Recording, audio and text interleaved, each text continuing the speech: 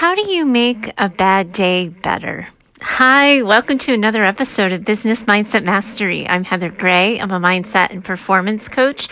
I work with business owners, leaders, and entrepreneurs. You can always find out about me and how to work with me over at choosetohaveitall.com. And today we're diving into the mindset reboot. When you're in the middle of just your regular, everyday, average grump day, how do you get out of it? How do you talk yourself out of it? People like to say, oh, just be positive. Your glass is half full, not half empty. Walk on the sunny side of the street. But when you're kind of in the grump, you just want to yell at those people. And I know, because I'm one of those people sometimes, and people like to yell at me. And somebody asked me the other day, just kind of casually, how do you get yourself out of a bad day? And one of the things that really came to mind kind of quickly, and I'm sure anybody who's listening to this in a bad mood or in a bad day is probably going to just start yelling at me anyway, but my advice really was and is to remind yourself that this isn't happening to you, that whatever's going on, whatever you're thinking, whatever you're feeling, whatever is bothering you on your mind, your run of bad luck, it's not personal.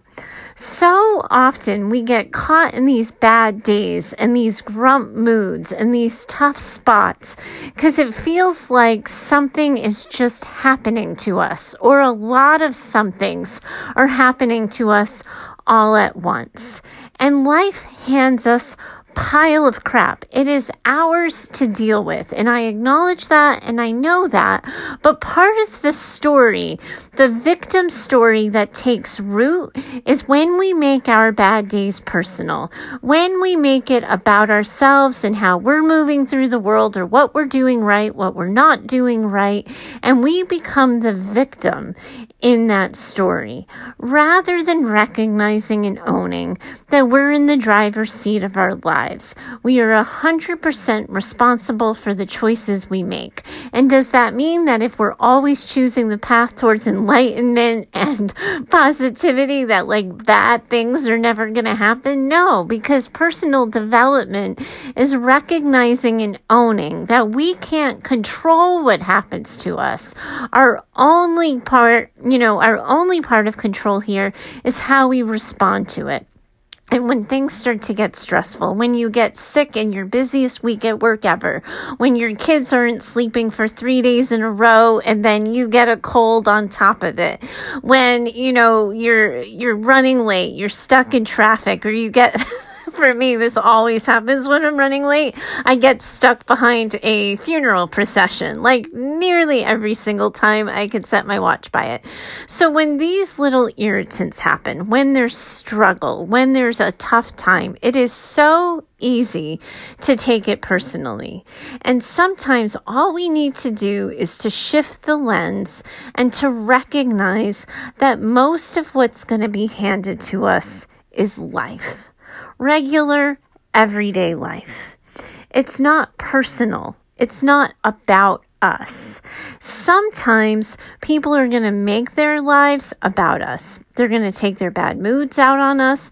They're going to break laws at our expense. They're going to irritate us at our expense. There's a whole sort of scale from, robbery and all of that to simply cutting you off on the highway.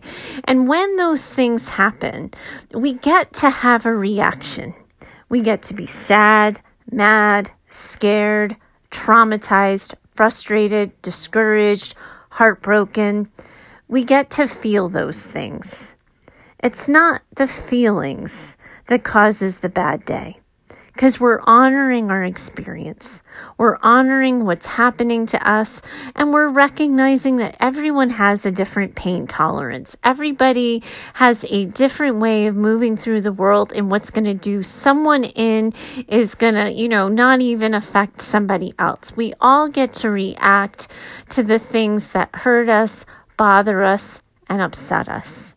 But we can't do that without also owning that who we are and how we move through the world in response to what happens to us is where we have control and is where our character is determined. So often, the bad mood part, that, grump part, is the listing of this happened, this happened, this happened, and this happened. And the reason why I did today's show is because I caught myself in a sort of bad luck week, I guess, where suddenly everything was a little bit harder. Nobody was available when I was calling. So then suddenly I was in like 5 different phone tag games at the same damn time. And there was something wrong with the gas pump when I was trying to fill my car, and all of these like stupid little irritants on top of managing a couple of medical appointments and a dental appointment and all of this crap, right? Like total first world problems. But I found myself making the list when a girlfriend called me and was talking to me and was just saying like, how are you doing? How was your week? And I was like, oh my God, this happened, this happened, this happened. And suddenly I caught myself in that list of all of these things are happening to me as if it's somehow personal and it's about me, but it's not. And when we get still and we say, all right, like this is a lot. This is a lot to hold. This is a lot to carry. Or maybe it isn't even a lot, but it's just annoying as crap and we don't want it in our lives and we want things to be a little bit easier. What can we do in response to that? And one of the things that I think a lot of people forget is to ask themselves a singular question. What do I need right now? Not what is happening to me, what is causing all of these hard times, what is, making me so grump, what is making me so irritable, and listing all of the events. We get in the driver's seat of our life, we get in control of that reaction when we ask ourselves, what do we need right now? And we give ourselves whatever the answer is. And if it can't be immediate, because sometimes we need a really good sleep, like a 9-hour sleep. And if it's 1:00 in the afternoon, that is not going to work out for us. But we can look at our calendar, look at the things we have to do, and find the earliest time when we can go to bed early and sleep a little bit later and get those 9 hours in.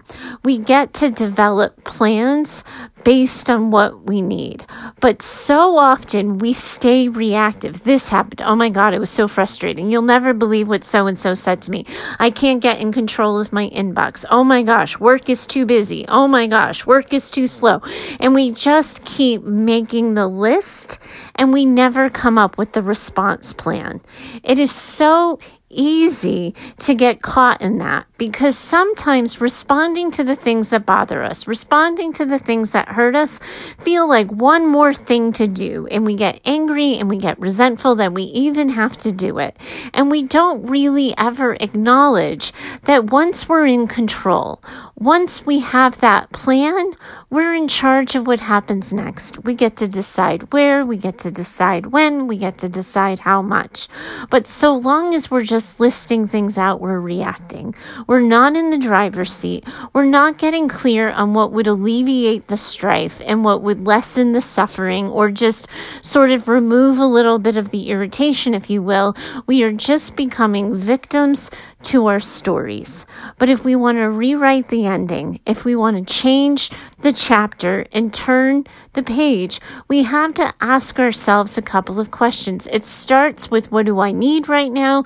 It continues with, what am I willing to do right now?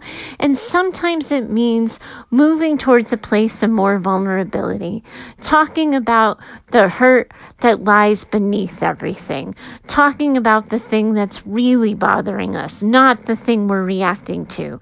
Because when I looked at my list of bad luck, when I looked at the things that were sort of weighing on my mind, I I was realizing that one of the things that was really kind of bothering me is that my husband and I are in the middle of a remodel for our house, and he has a spinal cord injury and uses a wheelchair. I'm sure many of you listening to the show have already heard that story. So I've been trying to find handicap accessible living for us while we do the remodel, because as soon as we start remodeling our house, it's no longer handicap accessible. And I was hitting roadblock after roadblock. I was talking to people who were saying, yes, we have a handicap accessible unit. And then I was walking with them to said unit only to find 2 stairs leading into the building. And when this project started, when I started saying, okay, it's time to get organized, it's time to do this, I was a little intimidated by it. It wasn't that long ago that I'd already packed up our last place in Massachusetts to move. I was already sort of with impending doom imagining how to pack us up all over again to move, and then only to do it again to move back into the house. And I made a promise to myself, and I said, listen, all of this is your choice. You're choosing to remodel your home.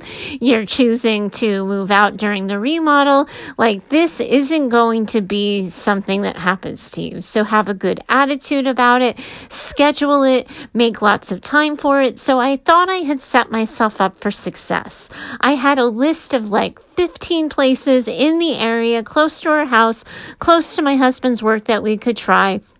And in my sort of focus for positive attitude, I wasn't really paying attention to the fact that I was calling multiple places that were assuring me they were handicap accessible, only to find out that the bathroom would not be able to accommodate a wheelchair. He wouldn't be able to get into it. Or a handicap accessible unit that had an ADA sign outside the door would have meant that in order to get into the kitchen and open the refrigerator, he would have to back into the kitchen, because the kitchen was so small he wouldn't be able to turn, open up the refrigerator door, get what he needed, and then turn around and get out. He'd have to back in, open the refrigerator 30 degrees, close the door, and then move along out. And all of these little irritants were adding up for me. The experience that it's harder for us than it is for other people, the experience of really trying to communicate clearly so that I wasn't wasting my time and I wasn't wasting the time of real estate agents. And I wasn't acknowledging that because I was putting all my pressure on, you just have to be positive. You just have to, this is what it is. You've done it before. You'll do it again. It'll be fine. But what I wasn't doing was making room for the emotional reaction that this is getting added to my list, that this is taking more time. It's going to take more investment. A lot of people could do like a long-term Airbnb. A lot of people could do a lot of different options, and we were limited, and I wasn't allowing myself the space to react. And that is the other piece that relieves a bad day. If you give yourself permission to just vent it out, to not problem solve it, to not try to change it, to not make it go away, but just to say, it sucks today. It's hard today. It doesn't quite feel good to be me today. And you just let it out and you really release it rather than simply holding on to the list. You start to feel better. Because at the end of the day, some of our problems can't actually be solved. We just need somebody to see them. And if somebody can't see them, we just need to be able to vent them and validate them for ourselves. And then sometimes, if we take the time to be mindful and intentional, we can come up with a plan. We can get in the driver's seat of our life and the driver's seat of our business and ask ourselves, what needs to be done? What do I need right now? What will set me up for success? How can I get in the driver's seat of this situation? Because if we're in control, it's no longer happening to us. We're not the victims of our own story, and we're in the driver's seat. And sometimes, folks and friends, like that driver's seat blows because, your butt hurts after a while if you're on a cross-country drive or you've been sitting in the car for a while. And we We want someone else to take the wheel. We want someone else to be rescued. But when we're doing that list, when we're waiting for somebody else to come and save us, all we're doing is allowing the pile on. We're not releasing it. We're not making space for relief, and we're not getting in charge of the situation. So we have to own our reaction. We can't just skip that. I'm not somebody who likes to Pollyanna through life and kumbaya your way through it. We have to go to war. We have to armor up and suit up and show up. But we have to feel it, acknowledge it, ask ourselves what we need, and be willing to deliver. And those are the steps. One of those, usually, sometimes all three, are the steps that when people stay chronically unhappy or they stay stuck in a bad mood, that's why. Because they're not letting themselves feel something they don't want to feel. It's too uncomfortable. They're not asking themselves what they need. They're trying to accommodate other people or trying to go with the flow, and they're not willing to identify that they have these needs and are going to get them met. They're not willing to execute and follow through and do what's necessary to set themselves up for success, because sometimes that means a hard conversation. Sometimes that means saying no to somebody else. And sometimes it's simply hard and vulnerable to say yes to ourselves, even when it's at no one else's expense. But if we get in the driver's seat, if we get clear on who we are and what we need, and we're willing to meet those needs, we set ourselves up for success, and we find ourselves on the other side of our bad mood. Thanks so much for joining me today for this little quick mindset minute or 2 or 10. I hope you've had value from it. I certainly enjoyed chatting with you, and I look forward to talking to you next time. Bye for now.